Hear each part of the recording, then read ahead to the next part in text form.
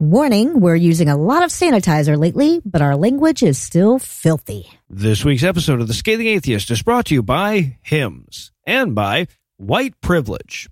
White Privilege, proudly sponsoring every single podcast I'm aware of where the hosts actually make a living from it. Because you don't have to be a racist to benefit from racism, but you do have to be a racist to deny that. And now, The Scathing Atheist. Greetings, it is I, Lord Frieza, and I am here today to assure you that your pathetic race did, in fact, evolve from filthy monkeys.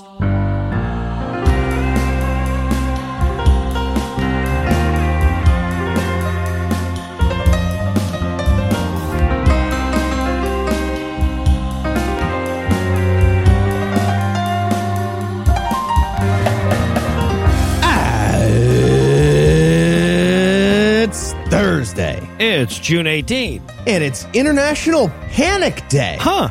It feels like we've been warming up for that one all fucking year. I'm Noah Illusions. I'm Heath Enright.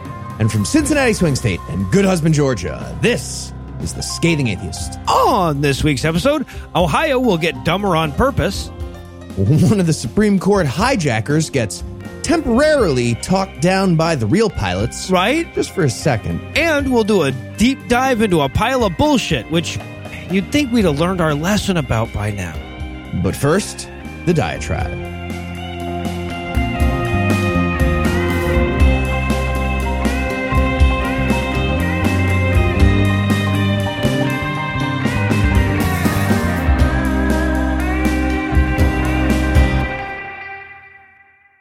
I get why religious people always pretend that morality is fundamentally different than every other field of study, but I've never understood why atheists are so willing to play along with them. Right? Like when Christians say, well, if you don't believe in God, where do you get your morals from? That's not substantively different than asking, if you don't believe in God, where do you get your pickles from? And God made all things, pickles and morals alike, and both are equally in need of explanation when you shift from a theistic to an atheistic worldview, and yet we treat the one as different. Why? And the religious apologists would argue that the difference here is that, like, one could theoretically derive morals from a God, even if that God didn't exist. Belief in this case would be sufficient, but to think that one can derive their morals from such simplistic bullshit is a grave disservice to moral philosophy. Right, like, don't do that or God will melt you when you die is the fucking moral equivalent of geocentrism. But of course, religious people can't admit that because they literally can't admit that our morality has advanced at all in 2,000 years. At least the Christian ones, right? It fucks up their whole notion about Jesus being the perfect moral teacher, so they have to maintain this delusion that humans aren't more moral now than they were centuries and even millennia ago, even though you can literally observe the advance in the span of a single human life. Right? The evidence to the contrary is overwhelming and might be best exemplified by their own fucking book. Of course, we're used to fucking religious people holding the belief in spite of overwhelming contradictory evidence. That's a prerequisite. But I've seen plenty of atheists who do the same thing. They look at the Bible and they're like, wow, how could anyone ever have mistaken this as for a book of morals or even a moral book, as though the study of morals hadn't advanced about as much in the last 2,000 years as the study of physics, right, or astronomy. Now, in a sense, moral philosophy is a victim of its own success. Because it's so vital to the proper functioning of our or any society, it gets an educational primacy afforded in no other field of study, right? Because, like, we're not going to put you in jail for fucking up physics no matter how bad you fuck it up. So by the time you're old enough to form full sentences, you've already been inundated with moral philosophy. You've been spoon-fed it through every medium. By the time a kid reaches puberty in the modern world, they've spent thousands of hours on this subject through their stories, their comics, their movies, their video games, their schoolwork, their music, and, of course, their actual day-to-day navigation of the world. By the time most of us learn that moral philosophy is even a thing, we are steeped in it, and that leads many of us to think that it's innate. And sure, this is kind of like the way that we look back and laugh at all those ignoramuses who thought the sun revolved around the earth, as though we would have puzzled it out if only we had a chance to tackle the problem before Copernicus, or the way we all seem to think that, every invention is obvious once someone else went to the trouble of inventing it.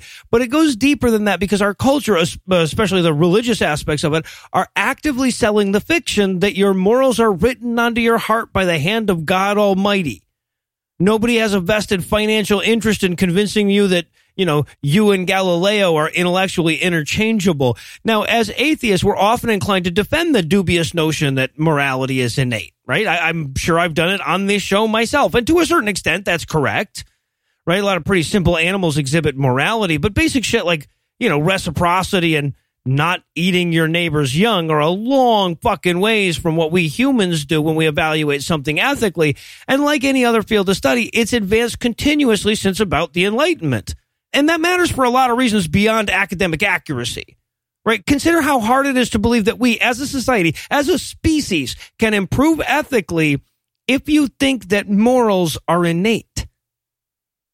Again, there is copious evidence that this is not the case.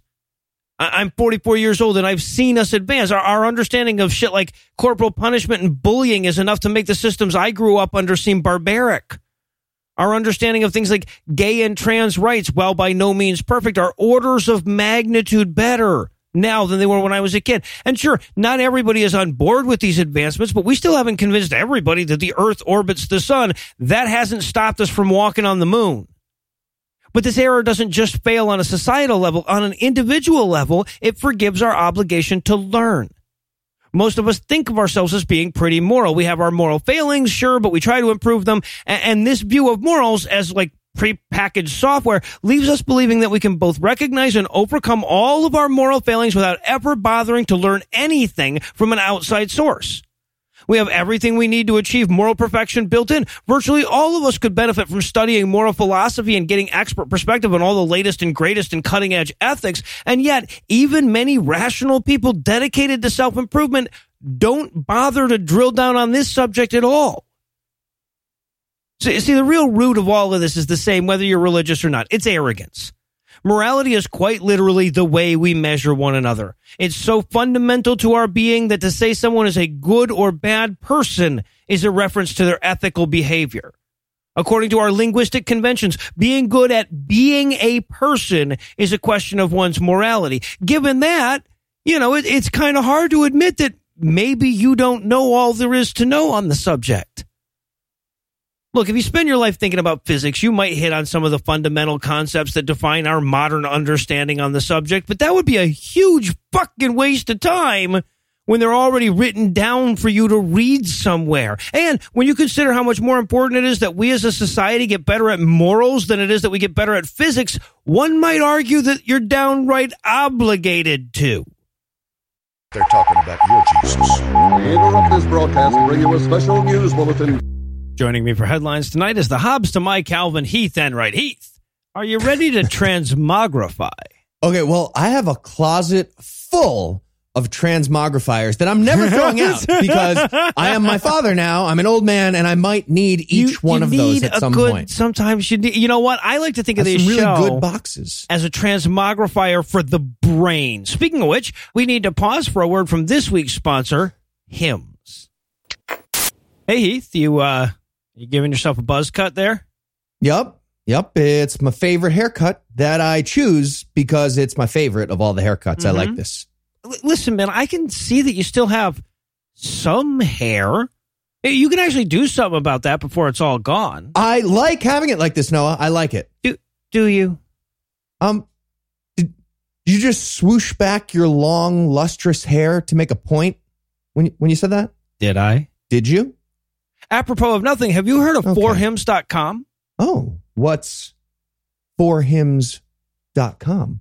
It's a one-stop shop for hair loss, skin care, and sexual wellness for men. It's time to write a new chapter, one in which one has hair. Whomever I might be talking about. The royal you. All right. Really. Just do this Hims connects one with licensed physicians who can prescribe FDA-approved products to help treat hair loss. And it all happens online, which could save hours. Completely confidential and discreet. Okay, so if one wanted to get started with that, what should that one person do? That's a great question for a friend. Right now, our listeners can get their first month free. Just go to forhims.com/scathing. That's forhims.com/scathing. Prescription requires an online consultation with a physician who will determine if a prescription is appropriate. Offer valid only if prescribed. 3 months minimum subscription. Additional restrictions apply. See website for full details and important safety information. Okay. Well, unrelated question. You don't like the buzz cut and beard look? Eli says you look like a cartoonist stopped drawing halfway up your face. Yeah, he says that. But what do you think? What do you think? Oh, I think it's great. Right? Like WWF Attitude Era great. Thank you. And now, back to the headlines. In our lead story tonight, we have some good news and we have some bad news. The good news, on Monday, the Supreme Court ruled that it's illegal for employers to discriminate against LGBT staff members. The bad news, we needed the highest court in the nation to make a ruling in 2020 that it's illegal to discriminate against LGBT staff members.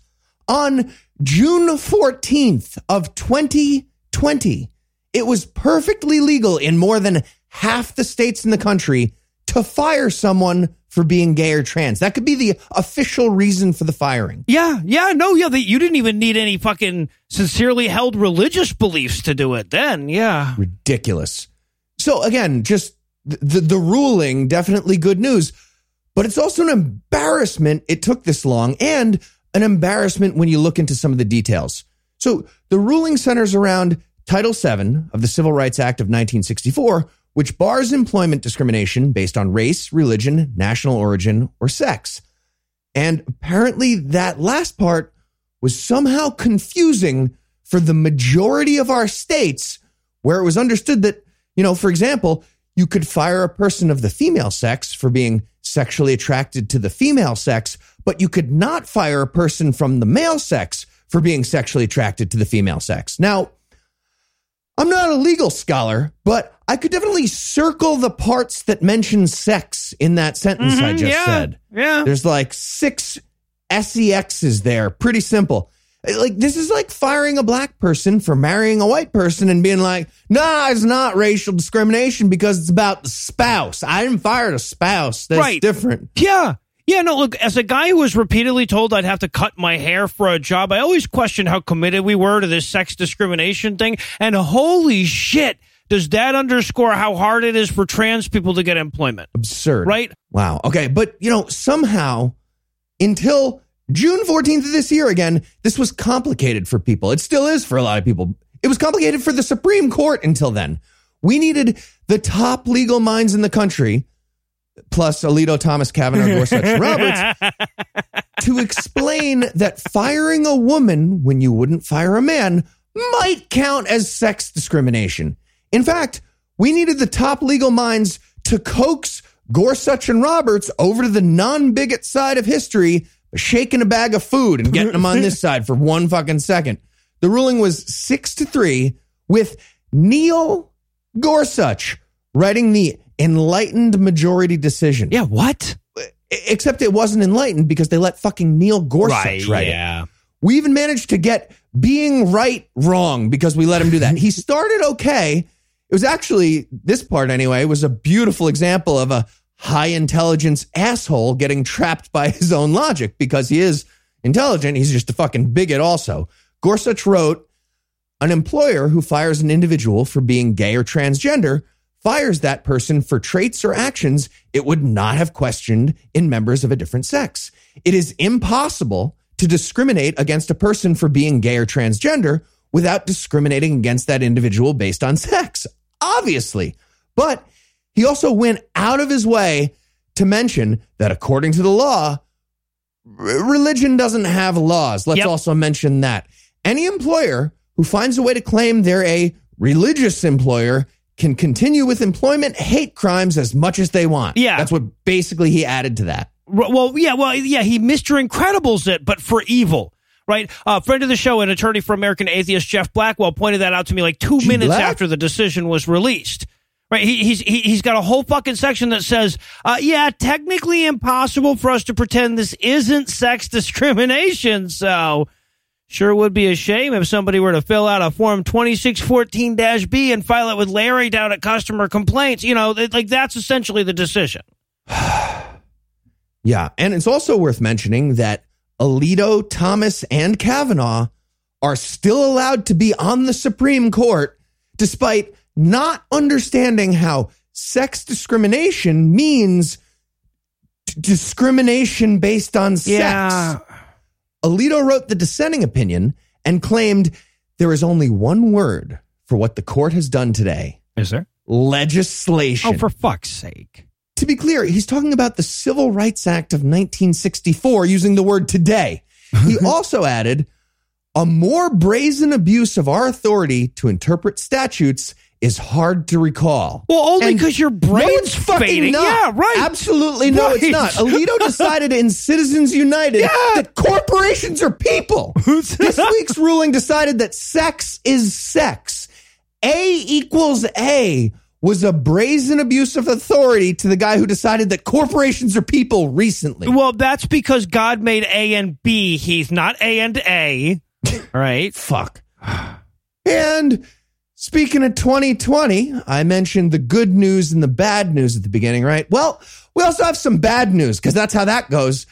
As if intentionally dedicated to pre-ruin any good news that might happen with the Supreme Court, 3 days before that ruling, the Trump administration made it perfectly legal for doctors to discriminate against trans people. So the net effect over those 3 days, you can't get fired for being trans, but you can get passively murdered by a bigot doctor who refuses to treat you. Well, right, but you might have insurance, though. Right. Oh, Jesus. Yeah, well, we still have to see how those two interact legally. The doctor might have to be religious now. Yeah, right. So here's how Trump managed to do it. His unelected cabinet member in charge of the Office for Civil Rights at the Department of Health and Human Services effectively changed a rule in the Affordable Care Act, and now anti-trans discrimination officially doesn't count as sex discrimination in that act. And there's only one word for what the executive branch did that day. Legislation. No, Heath, I have a lot of words for that. Lucinda warns people about him at the top of the show and everything, as it turns out. That's weird. Alito didn't say anything about that. Weird. He never mentioned how the executive branch was legislating that day. Weird. I don't know. Bottom line, this is a tangible, dehumanizing, life-threatening issue for the millions of trans people across the country. And something that'll continue if Donald Trump doesn't lose in November and we get a different cabinet. If you're not going to vote for the only person who might beat him in November, your reasoning has to outweigh this extreme, life-threatening, dehumanizing bigotry, plus outweigh the distinct possibility of, I don't know, RBG getting replaced by someone who agrees with Alito, Thomas, and Kavanaugh on stuff, plus a whole bunch of evil we didn't even mention in this particular story. Yeah. Your reasoning has to beat all that. Right. And there's a lot of it. All right. Oh, speaking of which, and in second coming news tonight, the Trump administration has hit on an unexpected but ultimately foolproof plan on how to prevent a second wave of COVID-19. Never wrap up the first wave. Genius. Yeah, and as news of the already here back continues to roll in, it's hard to ignore the central role that churches continue to play. And yet, most of the media continues to do so, which is where we come in, I guess, because 7 of the 8 states that were reporting increased hospitalizations this time last week were among America's 12 most religious states. Shocking. Right? And given the number of cases we see tracking back to churches, that ain't no fucking coincidence. Okay, so you know how those like dystopian future novels have the U.S. in 3 zones a lot of time? It's always like the Northeast, the West Coast, and the fucking blight. Like, maybe we just get ahead of this. Right? Like, why not just start the process, get ahead of that problem? I'll happily move if Ohio is part of the blight that we're making a bubble around or whatever. Let's just get it done. So, yeah, to be clear, a bunch of people sitting in an enclosed space yelling and singing for an hour plus at a time remains a really solid way to transmit coronaviruses, especially if said rooms are disproportionately filled with elderly people. And despite the best efforts of Christian pundits and legal advocates to say it can be done as safely as going to the grocery store, it can't. And even if it theoretically could, it isn't.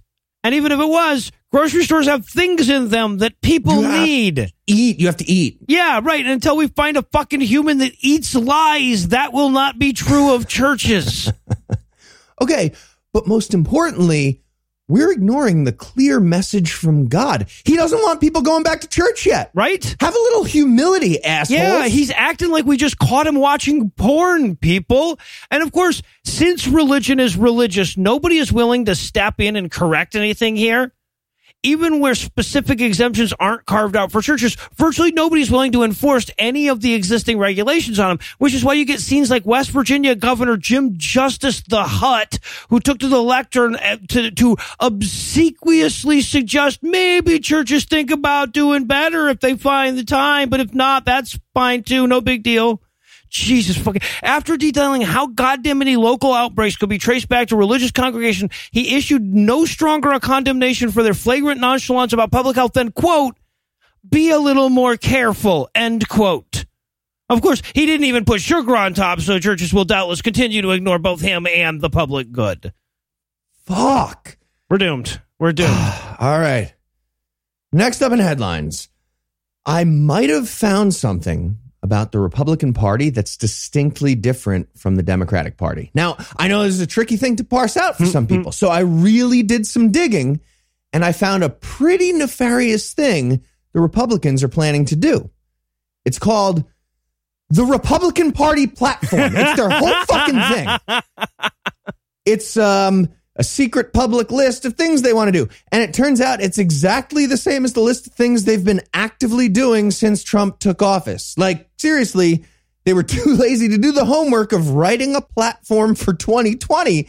So they just copied the 2016 platform verbatim. Really? That includes the part where they criticized the current president, claiming, quote, the gravest peril originates in the White House. Broken fucking clock. Yeah, no, I know I feel safer since we surrounded him with a big ass fence. Yeah. Lafayette Park is a small price to pay. So. Yeah. So here's a list of reasons why the Democratic Party, despite all its flaws, we can talk about its flaws, but despite all that, the Democratic Party is drastically better than the alternative. We'll start with the GOP pillar of removing marriage equality. Their platform says, we condemn the Supreme Court's lawless ruling in Obergefell versus Hodges. They also specifically added the exact words of Antonin Scalia, who called that ruling a judicial putsch. Jesus. That's a German word that means a secretly plotted and suddenly executed attempt to overthrow a government. Hitler literally attempted a putsch to take power before he eventually just took it by getting elected and trying to take over the world with his eugenics cult. You know, just like same-sex couples in the U.S. Mm-hmm. Yeah. Mm-hmm. You know who disagrees with all of that? Merrick Garland. Yeah. And every single judge who might get nominated by a Democrat. I mean, I'm not saying this isn't dangerous and shit, but how GOP is it to have an item on your platform that says, and we'll continue to be all pissy about X, right? Because it's not like they can like campaign on overturning it. No, exactly. All right, next up, we have the Republican pillar of hate crimes don't count if you're Christian. And they take it even further by claiming that the U.S. government has to give tax breaks and government grants to bigoted religious groups, or else that's removing their freedom of speech. Yeah, what? They can't speak unless they also get paid by everyone for being bigots. This includes adoption agencies that refuse to allow same-sex parents to help an orphan. The Republican Party wants to give taxpayer money to those bigots. The Democrats do not. Real simple one. Yeah. Yeah, no, fucking Democrats also didn't just slide a piece of paper across the table to Black Lives Matter protesters that say, all right, police only kill a medium number of black people. Yeah, there might be a few other issues that we're not going to mention in this exact story. There's a lot of ways to parse that out. Anyway, moving on to an obvious one, the GOP wants to make it illegal for Planned Parenthood to receive government funding. Their state-level efforts have already had a huge negative impact on women's health by removing access to not just abortion, but also a variety of other extremely important healthcare needs. They're also working to stop our whole Sweeney Todd stem cell pie operation, which is amazing and delicious. Right. And of course, they've already put hundreds of anti-choice judges on the federal bench. This already set us back decades and only gets worse if Trump stays in office. Assuming enough of us survive his second term for that to matter. Yeah. Seems like a big assumption. And that brings us to an extremely important section of the Republican platform. It's called Ensuring Safe Neighborhoods, Criminal Justice, and Prison Reform. And as they learned in recent weeks, at the heart of that issue is pornography. What? Yep. According to the GOP, in their section about criminal justice and prison reform, quote, pornography has become a public health crisis that's destroying the lives of millions. Public health? Yeah. Like from the chafing or like yeah, we're getting really chafy. Okay. And that's an issue. Uh-huh. And, just get some fucking lotion. And just in case anyone's still on the fence about whether Democrats and Republicans are different enough to weigh on your voting behavior, I'll just add a few more quick examples. The GOP is in favor of conversion therapy, torture. They believe that basic human rights for trans people is un-American. They actually have language in their thing about that. And this last one isn't a religion thing, but they enacted a giant tax cut for rich people and big corporations. The Democratic tax plan is not that. Read the platforms. Well, Heath, though, but neither of the party platforms include me getting a karate unicorn. And until one does, they are both the same on the issues that matter to me. Unfucking believable. Like, the Democratic plan isn't a big enough tax hike, in my opinion. I want more progressive taxes, but it's way better. It's just so clearly way better. Read the platforms. So, with all these theocratic, bigoted, reprehensible stances of the Republican Party, this is my favorite part of the story. Friendly atheist and personal hero of mine, Hemant Mehta, decided to contact Republican atheists to see if they had any thoughts on this. Interesting. They're the group that got really mad when we made fun of their cognitive dissonance themed organization without contacting them to defend themselves on our show. Well, they responded to Hemant by saying, we don't have time to assess the Republican platform. Because they're so busy, you see. The Republican atheists. Yes, right. Don't have time to evaluate the Republican platform, which, by the way, just to be clear, again, is an exact copy of the 2016 platform. Fucking it's been around for a while. Amazing.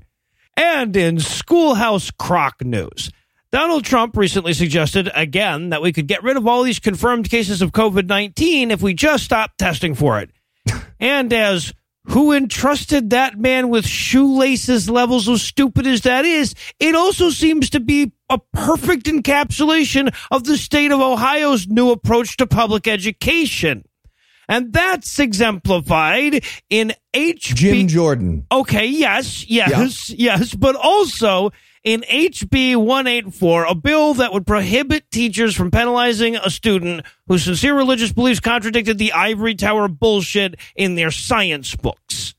Okay, in fairness, when the Founding Fathers wrote the First Amendment, it was all about the liberty of being wrong with no consequences. That is the American way. Apparently. I'll give them that. Yeah, well, in Ohio it is, and you're in Ohio, so sure. Most certain. To be clear, the bill sponsor is pretending that it won't do a lot of the stuff that the language of the bill very clearly says it'll do. So let me just read directly from the legislation. Quote, no school board shall prohibit a student from engaging in religious expression in the completion of homework, artwork, or other written or oral assignments. Assignment grades and scores shall be calculated using ordinary academic standards of substance and relevance, including any legitimate pedagogical concerns, and shall not penalize or reward a student based on the religious content of the student's work.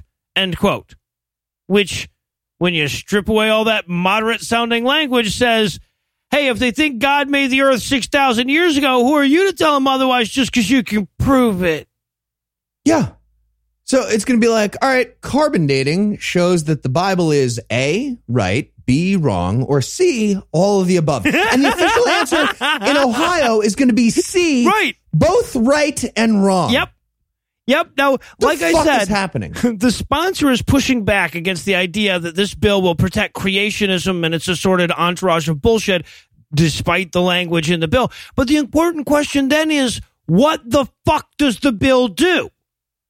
Right? Like, was there a rash of Ohio school teachers flunking children for writing amen after their essay questions? Were teachers docking extra points for Muslimness? Because if nobody was doing that, that quoted section cannot serve any purpose except to allow creationist kids to put 6,000 years old next to the fossil on the worksheet. Right. Absolutely. But just to be clear, you should get corrected on your essay for writing amen at the end for no fucking reason. Well, yeah. That's stupid. Like, if I finish an oral report and then yell, God is dead, that's stupid too. Points off. No, unless it was an essay, an oral report about God. Yeah, fair. And it turns out that there's more wrong with this bill than just the aforementioned exemptions from fact. There's also a section that says students, quote, may engage in religious expression before, during, and after school in the same manner and to the same extent that a student is permitted to engage in secular activities or expressions before, during, and after school hours, end quote. What? Well, yeah, that's fucking insane because secular activities include taking a math test or a shit, right? Or existing in the time dimension. What the hell are they talking about? Yeah, exactly. Other provisions serve no purpose but do prop up the fictional narrative of a fucking war against Christianity by like making it legal for students to start religious groups in school, which has always fucking been legal. Yeah, all religions are equal, but some religions are more equal than others. Yep. I think that's the text of this. Yeah. Great. But despite this law's complete lack of both purpose and constitutionality, it passed out of the state house in November on a near party line vote. Last week, it passed through the state Senate with a unanimous vote because apparently even their 9 Democrats can't be seen to be holding Christianity to the same legal standard as every other fucking thing. The bill now only awaits the governor's signature, so unless our plan to lower Heath into Mike DeWine's office Mission Impossible style works out, this is pretty much a done deal. Okay, but we should still do that either. Yeah. So while we do another walkthrough on that, we're going to take a quick break and hand things over to my lovely wife, Lucinda. A man wrote the Bible. A whore is what she was. If it's a legitimate rape. It makes you a slut, right? Cooking can be fun. Hey, I'm proud of a man. This week in misogyny. All right, quick pop quiz for you. Before exercising on a beach, a woman should A, look around to make sure there are no religious people whose sensibilities her exercises might offend. B, dress modestly so that conservative believers won't take offense. Or C, not give a fuck about any of that bullshit and just exercise. If you answered C, congratulations, you did better than Instagram. So this one comes to us from Terry Firma over at the Friendly Atheist blog, and it involves a social media influencer who had the audacity to not only wear a bathing suit to a beach, but the additional temerity to squat down. All this despite the fact that a mere couple dozen yards away, religious people were doing religious stuff. So somebody takes a video where they shift the camera back and forth from religious people setting up for religious thing and sexy lady in a swimming suit squatting. It was posted to Instagram with the title Ignorancers in the Wild, which is a terrible fucking pun, and racked up scores of comments from people who couldn't believe she didn't treat those people's religious observances with more respect. But here's the thing, and it's a nuanced argument, so I'll forgive you if you have to pause and look up some of the terminology here, but fuck them. I know this happened in Indonesia where social expectations are different, but there's no taboo against women wearing bathing suits there. The video and all the holier-than-thou commenters that shriek about how disrespectful she was being were nothing but slut-shaming cloaked in cultural sensitivity. And for whatever it's worth, by the way, the people doing the religious thing in the video seem entirely unaware that this woman is even there. So this is 100% a case of other people being outraged on their behalf. And if all you need is something to be outraged by, you could have just asked. I've got plenty of that. Like, how about Mark Lee Dixon, leader of Right to Life East Texas? That's a group that has been running around encouraging local governments to pass ordinances that declare Planned Parenthood and the Lilith Fund to be criminal or unlawful, as if that's decided on the local ordinance level. And because people are stupid and local governments are made up of people, several cities have actually adopted those ordinances. But it turns out that there are actually laws against labeling somebody criminal when they're not that. So the Lilith Fund, an organization that helps low-income women in Texas pay for abortions, is suing them for defamation. And look, I am a long ways from a legal expert here, but if defamation laws don't prohibit drafting legal documents that have you declared an accomplice to baby murder, I feel like they aren't doing their job. Anyway, there's obviously plenty more misogyny where that came from, but nobody who lived through the first half of 2020 needs more bad news. So I'll do my part by closing it here and handing things back over to Noah and Heath. Thank you, Lucinda. And hey, I found something archaeological news. All of Judaism, and thus all of the Abrahamic faiths, make a little more sense this week after a recent study analyzed 2 8th century BCE Hebrew altars and found that they contain traces of cannabis. Nice. And while it's hard to imagine anyone ever read any portion of Ezekiel without suspecting that this was a drug-induced religion. Kind of had to be. Yeah, according to this study's authors, this is the first time we've identified physical evidence of cannabis use in the ancient Near East. Yeah, this feels pretty obvious. I agree. Like, Ezekiel's just walking around Babylon telling people about his prophetic dreams. What the fuck else is he going to do? Right? Like, I'm getting up early, getting in a jog before work tomorrow. No, you're walking around telling people about bullshit. Of course you're smoking pot. Now, it's worth noting that the cannabis traces were found along with, and from what I can gather, in similar amounts to the traces of frankincense. So most likely weed was being used as an incense that just tended to work way better than the other ones in terms of prophetic visions. It also meant that the 3 wise men story was almost very different. But actually, to be honest, though, there is evidence that cannabis was used to reduce child pain birth in ancient Jerusalem, too. So, like, it's entirely possible Mary just kept one of the gifts for herself. There were 4 wise men, and she just told you about the 3. I don't know. Okay, yeah. I mean, to me, it feels like it was a last-minute argument with the 3 wise men.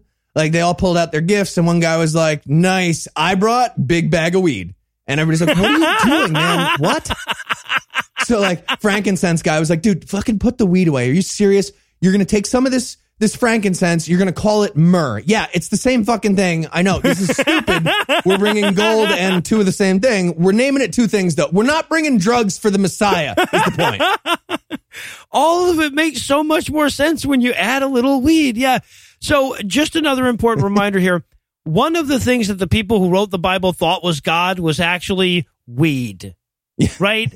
Other things in that category later turned out to be wind, vapor, and statistical certainty. And while I guess it's possible that they did know and commune with the one true God of the universe and occasionally just got high and thought they were communing with God, I think Occam would tell you it's way more likely that they're just fucking stoned.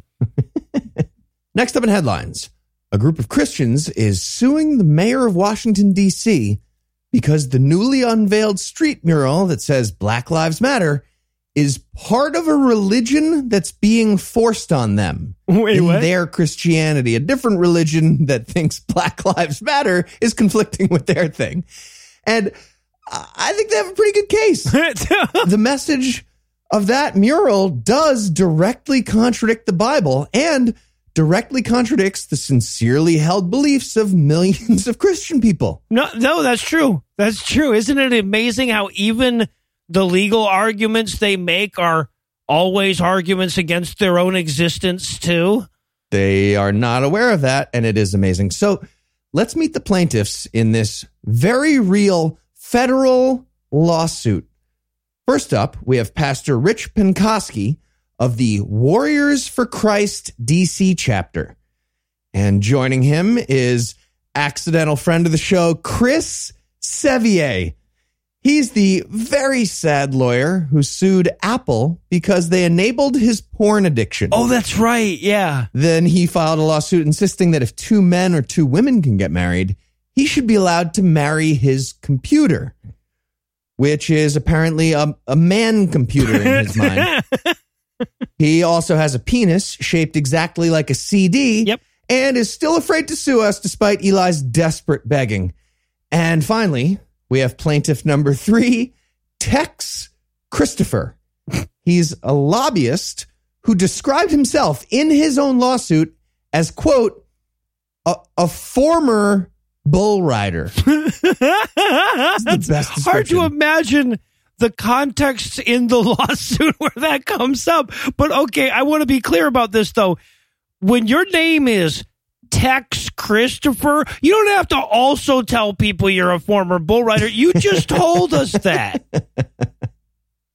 And here's the exact words from their official complaint. Quote, defendant Bowser's it's Muriel Bowser, mayor of D.C. Defendant Bowser's paramount objective was to convey to the plaintiffs and all other taxpayers that the Black Lives Matter cult, which is a denominational sect of the religion of secular humanism, is the favored religion of the city and the nation, and that anyone who disagrees with their gospel narrative is a second-class citizen, end quote. Super sorry, Tex et al. We didn't mean to imply that you were only one class away from the people who think Black Lives Matter. No, that's a good point. No, not second. We have a whole basket for you guys. And you might be wondering what official remedy they're seeking in this lawsuit. I was wondering that. To make up for how we persecuted Christianity into Black Lives Mattering. Don't worry, they have a list of demands. They want the street mural to be replaced by 3 banners that say Blue Lives Matter, Green Lives Matter. That's for the National Guard, apparently. I'm glad you clarified, because I was assuming Martians until you did. And the third one, All Lives Matter. Of course. Fuck them. Yeah. I guess they want those banners just like laid on the street. Also, Chris Sevier wants the Fleshlight Company to finally make a model shaped like a disk drive and stop being bigots. Right? Thank you. And finally tonight, in Impurel news, as many of our listeners know, human cells only make up about 43% of the body's total cell count, and the majority of the DNA inside of you doesn't belong to you. And this is, of course, because of your microbiome, a microscopic ecosystem that each human being hosts within and atop them. And this leads to a lot of deep philosophical questions about what exactly a human is, right? Are we individuals hosting microbes, or are we a collective that includes our microbes? Are we merely a vehicle for a superior form of life that's tricked us into doing all the hard work? And most importantly, if our microbes get drunk, will Allah blame us for it? And of course, it's that last question that is vexing the Islamic scholar that just issued a fatwa against goddamn alcohol-based hand sanitizer.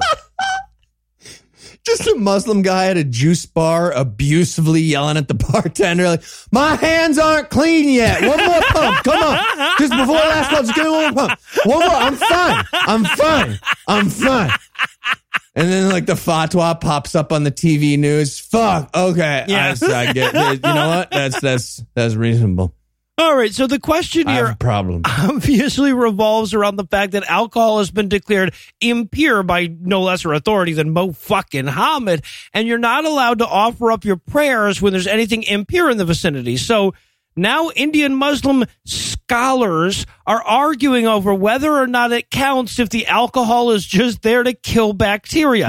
And, by the way, the fact that the goddamn human body literally continuously produces alcohol, thanks to those aforementioned party animal bacteria, thus the only way to offer fucking prayer not in its presence would be to carve out your digestive tract and leave it outside. Doesn't settle this for them. All right, guys. So, yeah, the belly carving thing is not going great. I'm willing to admit that now. Here's what we're going to do. No more C2H5OH just in the body at all. None of that stuff. That's ethanol. So we're going to stay away from carbons and hydrogens and oxygens. That's the new fatwa. And Got it? No carbs either. We're keto right, now. yeah. From one angle, this is just another silly story where Muslims banned something stupid, like the time that they issued a fatwa against the ocean for touching ladies in the privates, or the time they issued a fatwa against phallic vegetables for the same fucking reason. If you look at it in a slightly different way, though, it's a reminder that experts in religion can look at the same situation, measure it against the same criteria, and get opposite results, thus proving religion to be at least useless. It's D, all and none of the above. They're like fucking Ohio. Right, Great. but from pretty much every other angle, this is the story of a bunch of reckless assholes sowing doubt about an important aspect of public health in the most densely populated country-sized country on Earth. So just a reminder that even at its silliest, religion still kills people. And with that reminder echoing in your ears, we're going to close the headlines for the night. Heath, thanks as always. Blight bubble. And when we come back, we'll learn what kind of boring shit you have to do with your tongue when you follow Christian sexual mores.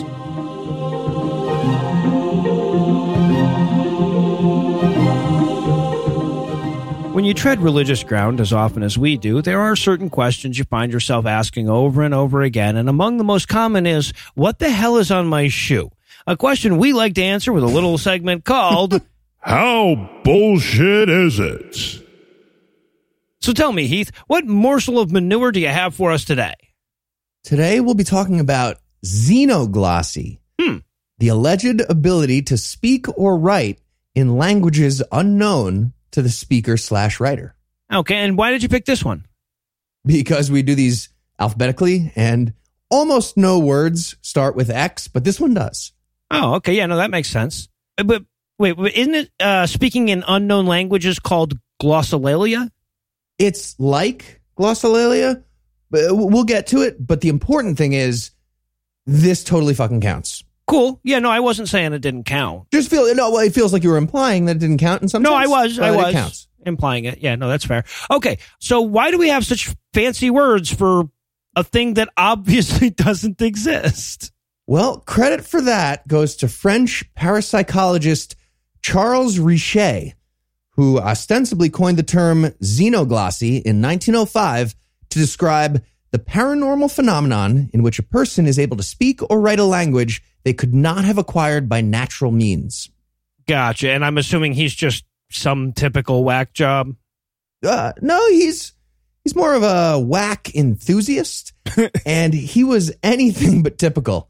When he wasn't busy coining terms for shit that doesn't exist, like xenoglossy or the far more familiar ectoplasm, he was a pioneer in the field of immunology who actually won a Nobel Prize in physiology and medicine in recognition of his work on anaphylaxis, another term he coined. He was also a very active white supremacist and presided over the French Eugenics Society for a number of years.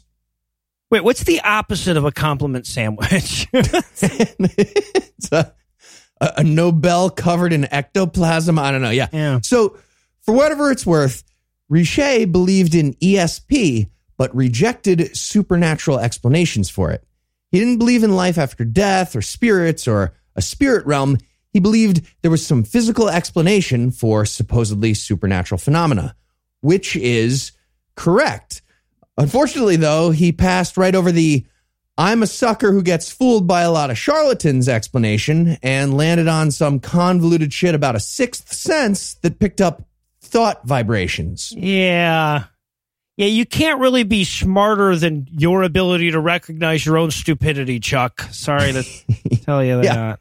So, Richet coined the term xenoglossy, but he didn't really do much in the way of research on the phenomenon, or lack thereof. For that, we have to fast forward to the middle of the 20th century and meet Canadian-American psychiatrist Ian Stevenson. He worked for the University of Virginia School of Medicine for over 50 years and even served as the chair of the Department of Psychiatry for a decade. And if you're wondering how serious to take this guy, he also founded the university's Division of Perceptual Studies to investigate the paranormal. That's okay. I rarely take Canadians seriously.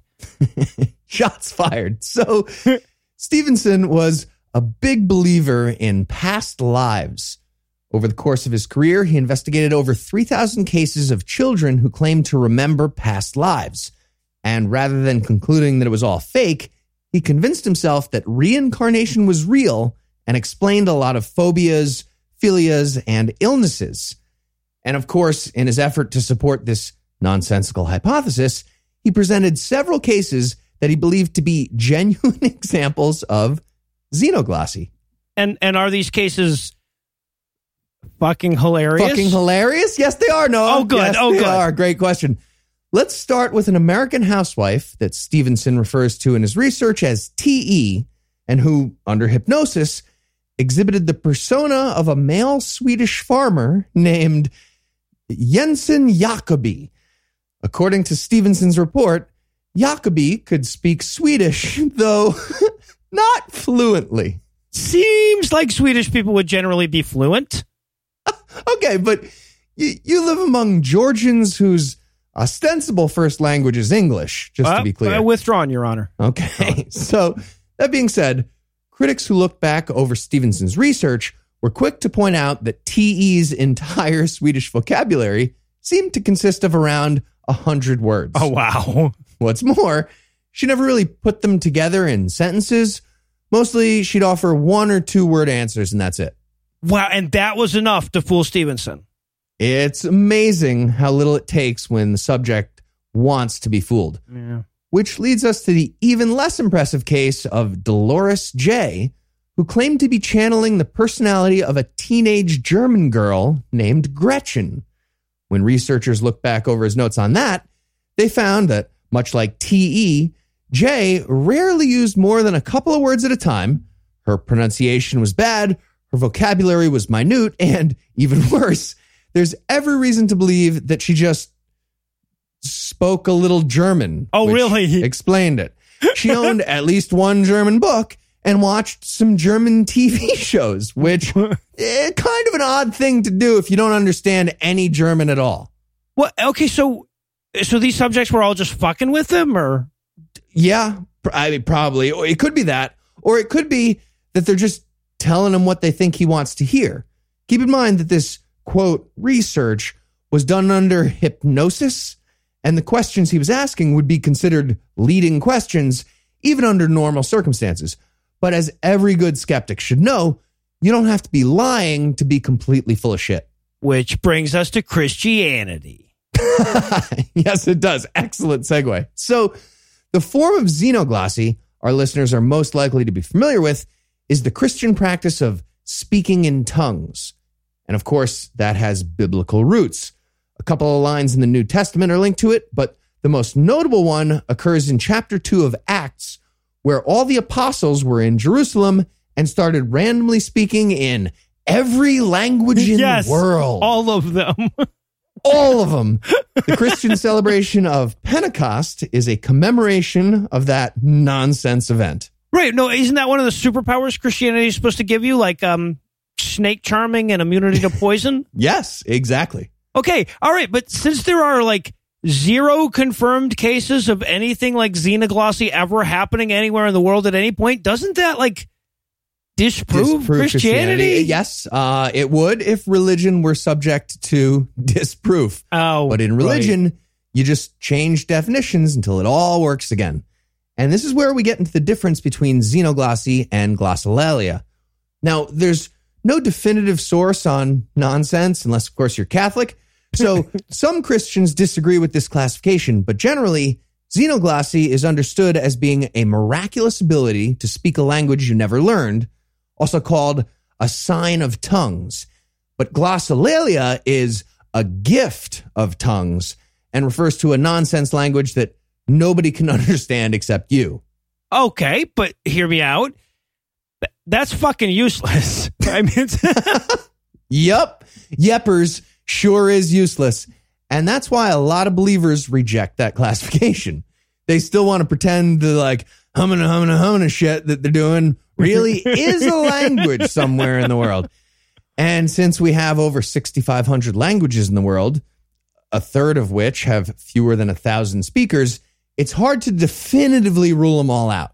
All right, but it seems to me like you could rule out a genuine language without having to actually like compare their blabbering to every single language in the world. Yes, and you would be right.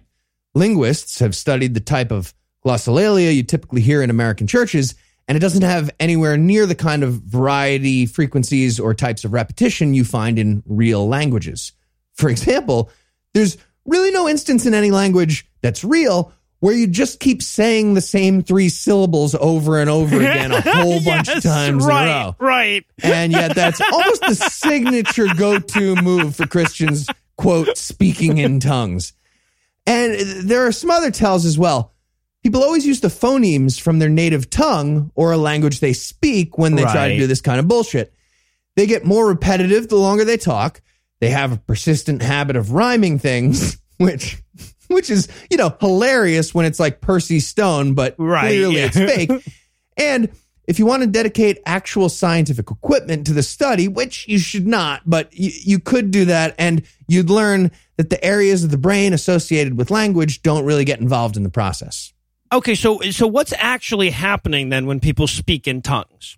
They spout complete gibberish. Well, no, I know that, but like, isn't there some kind of like brain mechanism that happens or something? Brain mechanism? I don't know, man. Some kind of like psychological phenomenon. Oh, yeah. It's called spouting complete gibberish. The psychological phenomenon. Okay. So what do believers think is happening? Well, according to the true believer, they're being possessed by the Holy Spirit and being given a transcendent gift that affirms their baptism in the name of Jesus. Okay, wait. Isn't speaking languages you don't know also supposed to be a sign of demonic possession, though? It is, yes. Okay, so what's the difference? If a Christian starts speaking in an unknown language, how do they know if it's a demon or the Holy Spirit? Oh, that's because demons are raspy, Noah. Wait, are you fucking with me, or is that real? No, that's real. What? If you compare the utterings of a person who says they're possessed by the Holy Spirit and one who says they're possessed by a demon, the two are pretty much identical, except the latter sounds like it could, kind of use a lozenge. Jesus Christ. Okay, so why do people do this? I mean, it's religious, so I don't really need a reason. But there is some evidence that when people speak in tongues, there's a sharp decrease in frontal lobe function, which is the part of your brain that does stuff like reason and self-control. And shutting either or both of those down seems like a pretty useful skill to have at church. Oh, okay. Yeah, no, that makes a lot of sense. All right.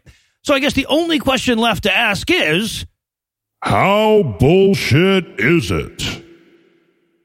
I'm going to say it's recording a weepy video about the wait time for your Egg McMuffin because life is hard for cops. Levels of bullshit. That is some high-level bullshit. Okay, wait. So we just did X. Does that mean we're only 2 bullshits away from doing the whole alphabet and just... Wait, when did we do the first one of these? It was actually January 1st, 2015. In just 5.5 years? Well, actually, no. We somehow missed K and L. I don't know how that happened. And we never did come up with a Q. Huh. All right, well, then I'll hold off on any congratulations. We'll wrap the segment there, and when it makes its return, who knows? There's a pretty good chance we'll have some quantum bullshit for you. Yeah, we're definitely doing some Quipoc Quopra something. Yeah.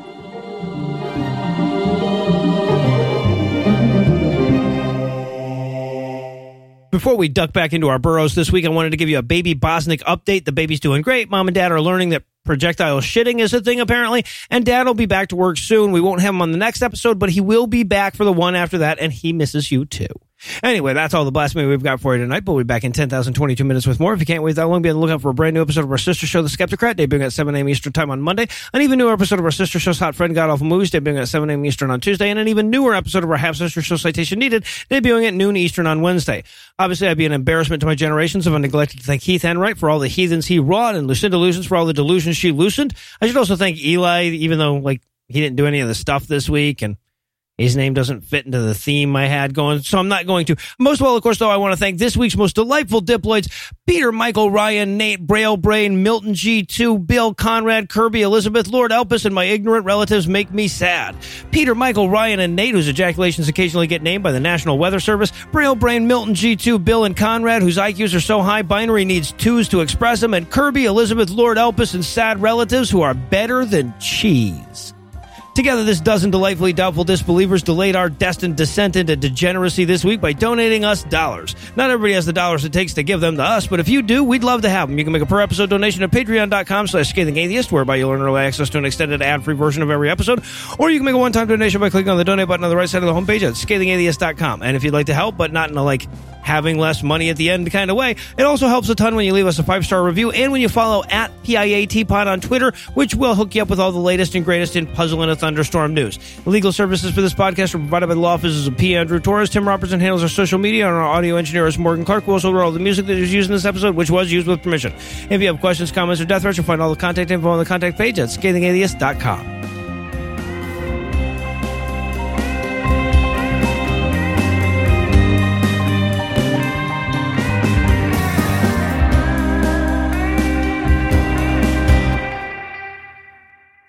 One of my favorite memes that I saw recently, I think Apoff sent this, and it says something like, nobody told me that one of the biggest parts of adulthood would be staring at your garage full of boxes, trying to make cuts and throw one out and being like, this is a really good box, though. Right? The preceding podcast was a production of Puzzle and a Thunderstorm, LLC, copyright 2020, all rights reserved.